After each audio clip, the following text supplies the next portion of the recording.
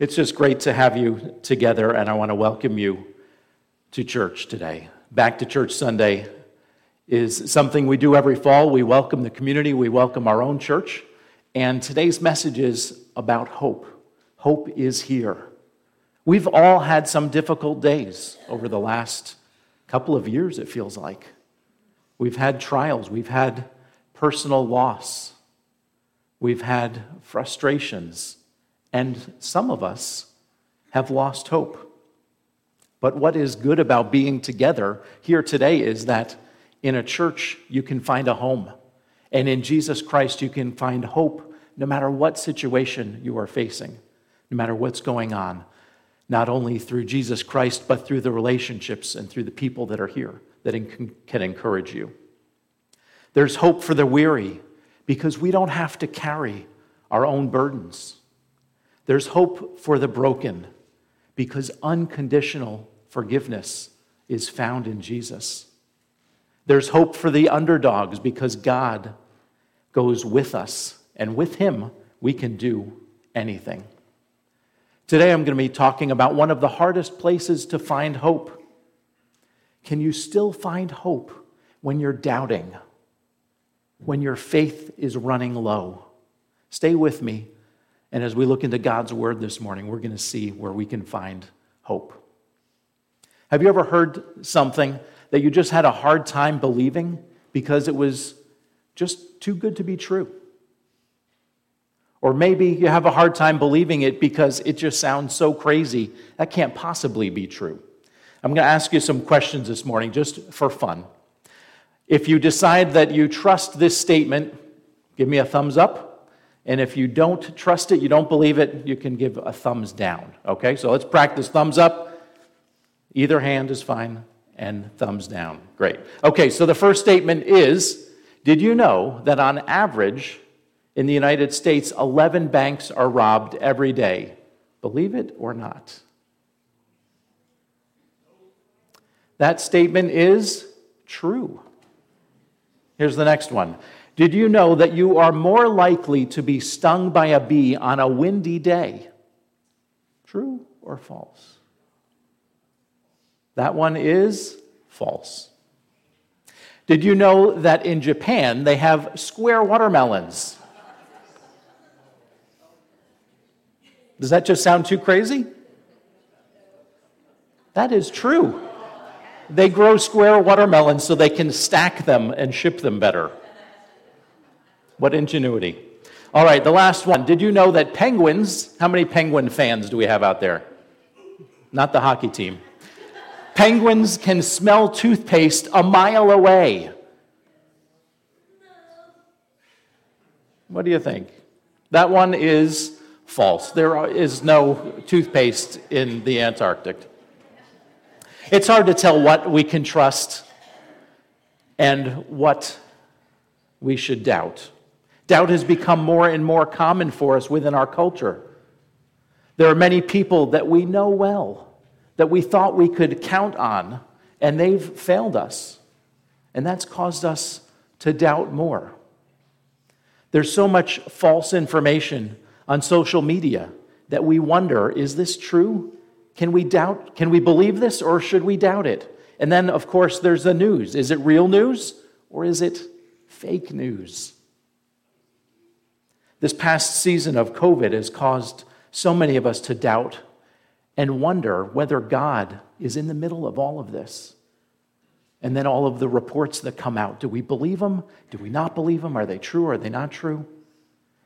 People doubt for all kinds of reasons. But I would argue that the problem is not doubt itself, but rather how we handle the doubt. Mishandled skepticism often results in a lack of hope. And as we doubt more and more, we can start losing hope. We certainly aren't alone in this struggle. After Jesus' crucifixion, his friends were heartbroken because their hopes and their dreams of a new and better world under the rule of God's kingdom had seemingly abruptly ended with no hope. They thought that Jesus was there to be the king of Israel right then and there. They thought he was going to overthrow Rome. and that all of their problems were going to go away. He would save them. They watched him suffer and die on a cross. And it wasn't until Jesus miraculously began to show up in his resurrected form after coming back to life that word started to spread among the disciples that perhaps Jesus was alive. Not all of them saw him at the same time, so they were hearing it from someone else and wondering, are you mistaken? Is that possible? Could he really have come back to life? And there was one disciple in particular named Thomas who simply refused to believe. This account of Thomas appears only in the Gospel of John. The other three Gospels, Matthew, Mark, and Luke, don't even mention this situation. In John chapter 20, he explained the purpose of his gospel. He said, I write these things to you so that you may believe that Jesus is the Christ. He is the Messiah. He's the Son of God. And that by believing in his name, you would have life, eternal life. I think that focus on helping doubters was exactly why John wanted to share Thomas's struggle with us. And that's one of the reasons that we can look at God's word and say, this is trustworthy. We can believe this, not only because there's historical accounts that back up everything that's here, but because we hear the good and the bad of people. People are not elevated. We call them men and women in the Bible saints, and we think that they walked around with a glow around them all the time and that they never made mistakes. But we see right from the beginning that even when meeting God face to face, people doubted him. They disobeyed him. His disciples, his closest followers, didn't know if he really was the Son of God. We see people at their best and we see people at their worst. And hopefully, as we're looking into God's word, we can see ourselves in here. People who are struggling to believe this news, struggling to believe that this could all be true. Before we read John chapter 20, and you can turn with me there in your Bibles, I'm going to pray for us this morning. Our Heavenly Father, I thank you so much for this beautiful day that you've brought us together to sing praises, to sing songs of worship. All of our hope is in Jesus, and your love never fails. We thank you, Lord, that we can come together as brothers and sisters, as friends and family, as neighbors. Thank you for all those that invited someone, for people that came out.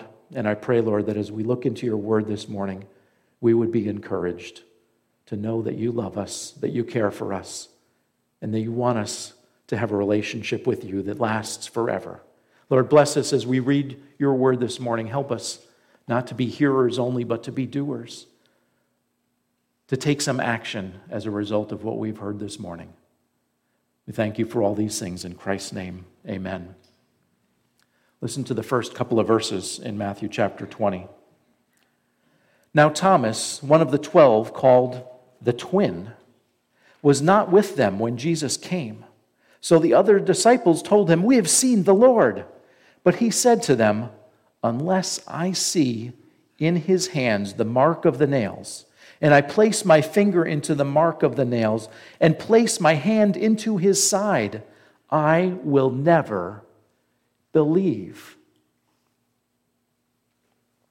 Thomas was called the twin because his personality was a little two-sided. He could be excited and fervent about serving the Lord, and then he could fall into doubt, and he could question what's going on. Sometimes he gets a bad rap in the church as some kind of a stuffy skeptic. We've called him Doubting Thomas. And sometimes when you're talking to someone else, you might say, "Oh, don't be a Doubting Thomas. Just believe this. This is true. You can trust this."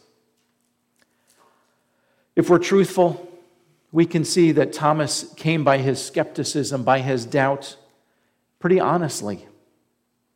After 3 years of following Jesus, his mentor, he watched him be brutally killed and die on a cross. And the thought of getting his hopes up again After thinking, here's Jesus, ready to fix everything, can I really believe that he's come back? Was it just someone else dressed up and looked like him? Someone trying to pull a prank? Can I believe this? I don't know if my heart can take it again. I just watched this happen, and now to think about finding out that it's not even true, I can't handle that. Maybe he was trying to protect himself from further pain. And Thomas says, unless I see the evidence with my own eyes, unless I can feel and touch this body and know that he's real, that he's alive, and he talks about Jesus' wounds, touching his hands, touching his side, where he was pierced for our sin. Often we doubt to protect ourselves. Truthfully, we're a lot like Thomas.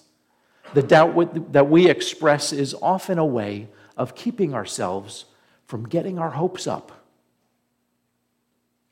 Thinking that life is going to improve, thinking that things are going to come through. People will do what they said they're going to do. And sometimes that God would really answer our prayers. Or maybe the hope that, could God really love me with all of my mess, with my life the way it is? Is it possible that he could love me in spite of all of those things? I don't want to believe that and then have it all fall through. How many of you have struggled with that kind of doubt, where you just don't want to believe someone again because they've let you down? Somebody's hurt you, and it's so hard to trust again. What's the first thing we often say when we hear good news? Sometimes we say, no way. You've got to be kidding me. Or as my big sister would say, really? We would joke with her all the time because we would tell her anything and she would think we were telling the truth. She'd say, really? Is that really true? Is that possibly true? We want to protect ourselves. And I think over these last decades, we've protected ourselves more and more. We don't want to let anybody in. We don't want to be hurt. We don't want to let hope rise. We want to keep it stuffed down in a very real, manageable place. I'm not going to believe you. I'm not going to believe that things are going to get better. I'm just not going to trust God because I've seen so many things not work. I don't want to get hurt. A week after Thomas tells the others that he refuses to believe the reports, he and the disciples find themselves together in a locked room. And suddenly, the source of hope arrives. Let's look back at John chapter 20, verses 26 and 27. 8 days later, his disciples were inside again, and Thomas was with them. Although the doors were locked, Jesus came and stood among them and said, "Peace be with you." Then he said to Thomas, "Put your finger here. See my hands. Put out your hand and place it in my side. Do not disbelieve, but believe." Without any explanation, Jesus shows up in the flesh. There he is. And where are they? They're in a locked room. How did he get in? This is the resurrected Jesus. He's now showing off his power. He can walk through locked doors. He just appears there in the middle of them. They must have been shocked and probably trembling a little bit because Jesus says, "Peace be with you. Calm down. Don't freak out. It's me. It's okay." The fact that they're in a locked door tells us that they were also probably afraid. Just a couple verses earlier, the time that they met, they were also behind locked doors, and it says they were afraid of the Jews. These guys have been following Jesus for 3 years. They're well known as his disciples. They murdered Jesus. What are they going to do to them? So they're meeting secretly. They lock the doors. They're trying to protect themselves, and Jesus shows up. And whom does Jesus speak to first? All of the men in the room. He looks right at Thomas, the doubter, the one who refused to believe that he was alive. And how does he address him? He doesn't reprimand him for his doubt.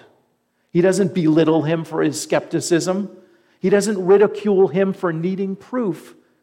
No, instead, he invites Thomas to see for himself. And he knows exactly what Thomas had said previously. Jesus wasn't in the room, but God hears and knows everything that's going on. Just like Thomas said, unless I see the marks in his hands, and I put my finger into those marks, and I put my hand into his side, I will not believe. So Jesus said, here, put your fingers in the scars in my hands, where he was pierced on the cross. Believe. Put your hand in my side. You can see the wounds are here. Trust me, Thomas. Believe. Jesus is not afraid of our doubt. He doesn't make Thomas look bad in front of everyone else. He doesn't make an illustration of him and say, don't be like Thomas. Just believe. He says, Thomas, see. Come touch me. Come recognize that this is all true. I really did come back to life. There's so many in the church today who are struggling with their faith. Not just people outside the doors, but right here in the church. People who have lost hope that Jesus is who they thought he was. The usual response for those in church when someone is doubting is for them to feel embarrassed or ashamed. They don't even want to talk about their struggles of faith because they think someone's going to judge them and say, well, how can you not believe? You're a Christian, right? You call yourself a follower of Jesus. How can you not believe? Jesus' response was so different. Instead, he's welcoming questions. And that's what we want to do here at First Baptist Church. We don't want you to come thinking that you've got all the answers, but we want you to come saying, I have questions. And whether you've been here for the first day or for 30 years, you can ask questions. We see that over and over again in God's Word.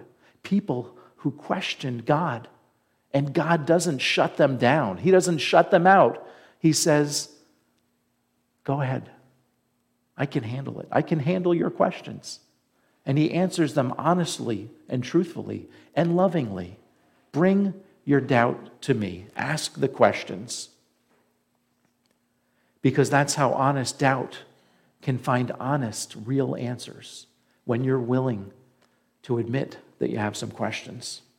So that's how the church should respond, in a way that, same way that Jesus responded to Thomas. The church should listen to those who have doubts. Listen to what they're saying. And listen to what they're not saying. What's the real source of the doubt?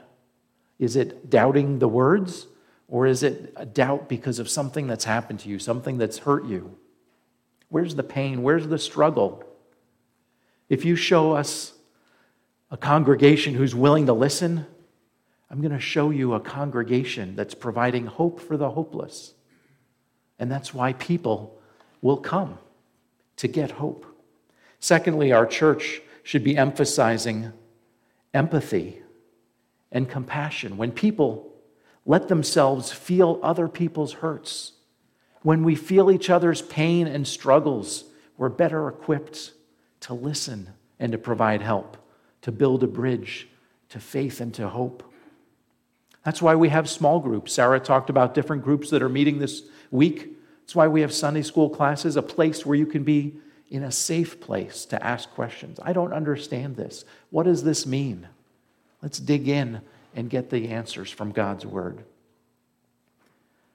Life's challenges, the reasons that we're struggling with hope, God's Word has the answers. So we're here to encourage you. So whether, again, if it's your first time here or you've been here a bunch of times, go beyond the step of just worshiping together on Sunday mornings. I'm so glad you're here. But when you take that step and get to know people, that's when your faith really starts to grow. And that's when you're going to be encouraged. Jesus was not afraid of Thomas's doubts. And we shouldn't be afraid of anyone's doubts either. We go from being full of doubt to being full of hope when we find that people care. and that they're willing to walk through this and love us. So Thomas reaches out. He touches Jesus' hands and his sides where there were once wounds, and they're now scars, reminders of pain, but proof of the resurrection. This is the same Jesus who was pierced for our sins on the cross. He's now alive. So here's the ending, verses 28 and 29. Thomas answered him, "My Lord and my God." And Jesus said to him, "Have you believed because you have seen me? Blessed are those who have not seen and yet have believed." This was all Thomas needed. He recognized that if Jesus could overcome death and the grave, surely he must be God. No one else could do that. And then this disciple, who is the greatest doubter, becomes the disciple who makes the greatest declaration, the truest claim of who Jesus is, my Lord and my God. And it becomes personal. It's not just, you must be God, but you are my God and you are my Lord. He acknowledges that Jesus has a place in his life where he's going to be his Lord and Master. He's the one I'm going to listen to. He's the one I'm going to continue to follow. It's not just enough to know that God exists, to know that Jesus died on a cross, but you need to personally say, Jesus, I want to follow you. I want you to be my Lord. I want to live my life in a way that pleases you, patterned after you. Jesus is thankful for Thomas's faith in this passage. But who do you think he's talking about when he says, blessed will be those who haven't seen me and yet believe? He's talking about you. He's talking about me. People who haven't seen Jesus walk down the street, haven't seen him in his sandals and his robe, but we see him in the scriptures. We've learned all about him, and we've seen how he changes lives. That's the proof. That's the evidence that leads me to follow. Changed lives.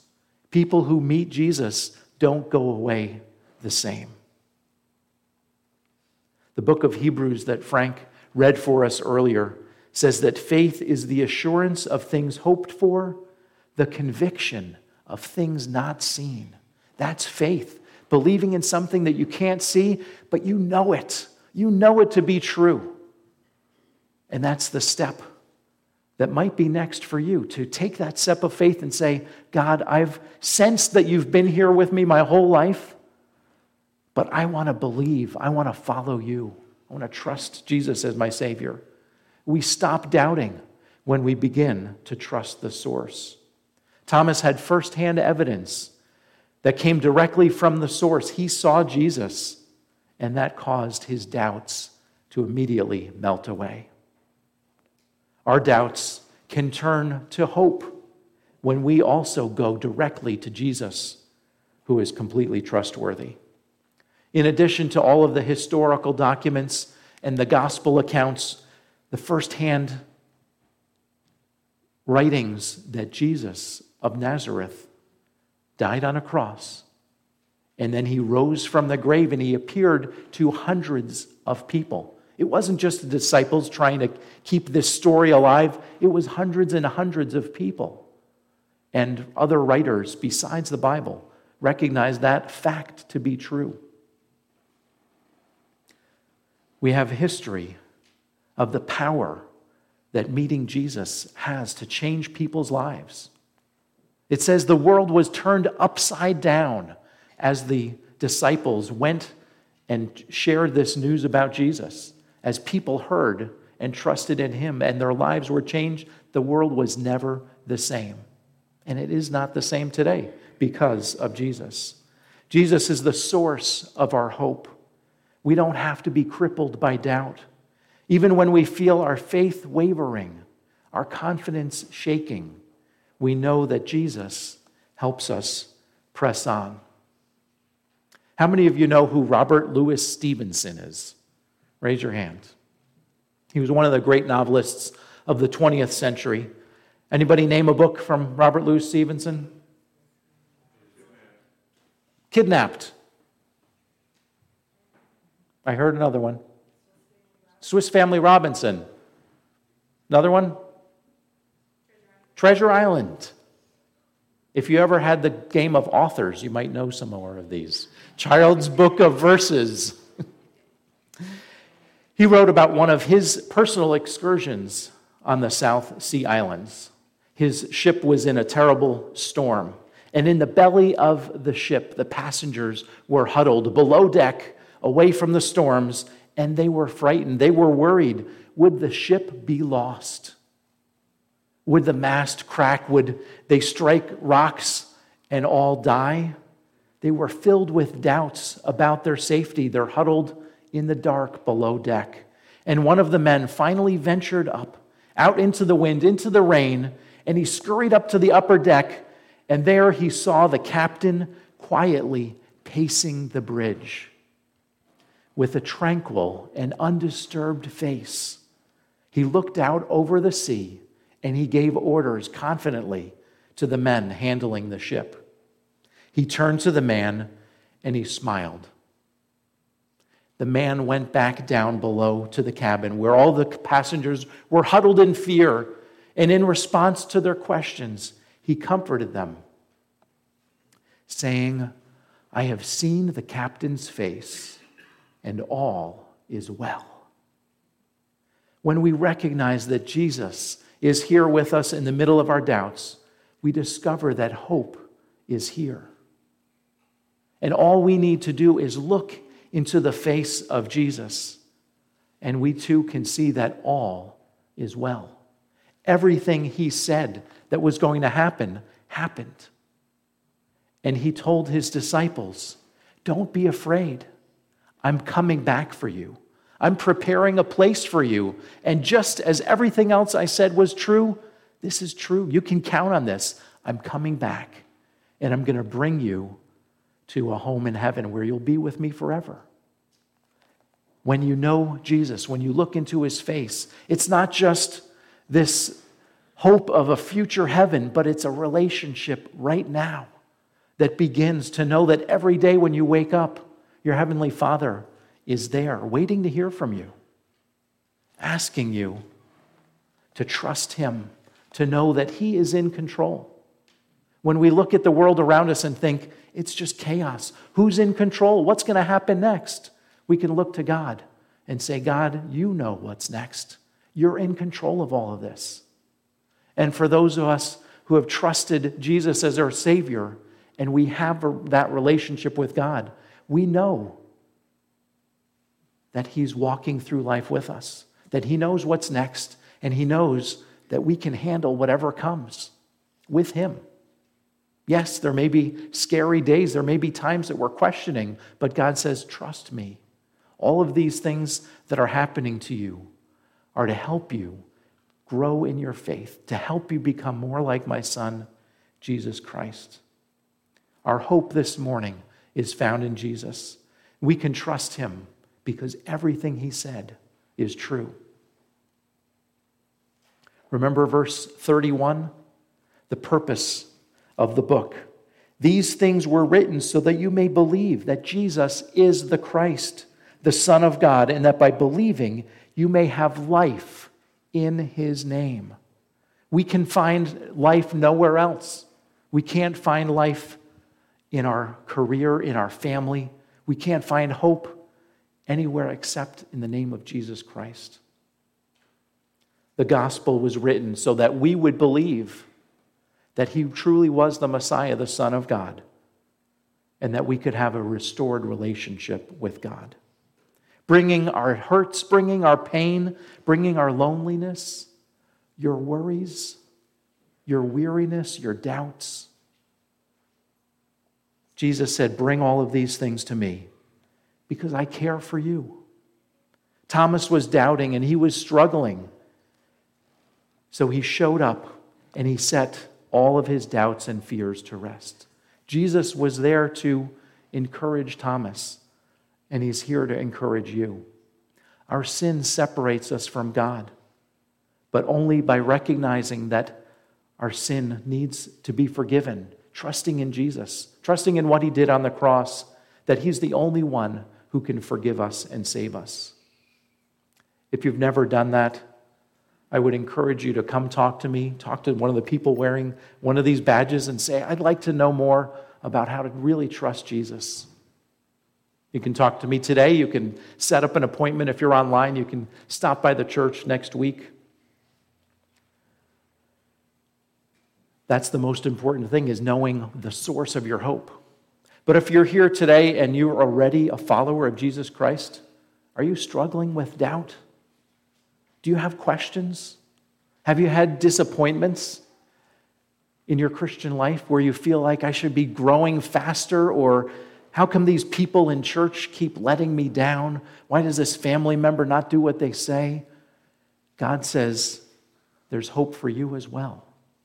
Jesus hears your prayers. He understands our problems because he lived them as a man. And he meets you right where you are. He says, bring all your questions, all of your fears to me, and you can find answers. And those answers are here in his word. He's not going to turn away from you when you need him most. Maybe you just want to stop and pray with somebody today. You can do that even before we eat. That's much more important to me than eating. So if you want to stay in the auditorium and just pray with somebody, you can do that. Our church family is here to help. And as I said before, this is not a commercial for growth groups, because we just want you to have those kind of relationships where you're encouraged, where you're growing. You have someone looking out for you. You have someone who you know loves you and accepts you just for who you are.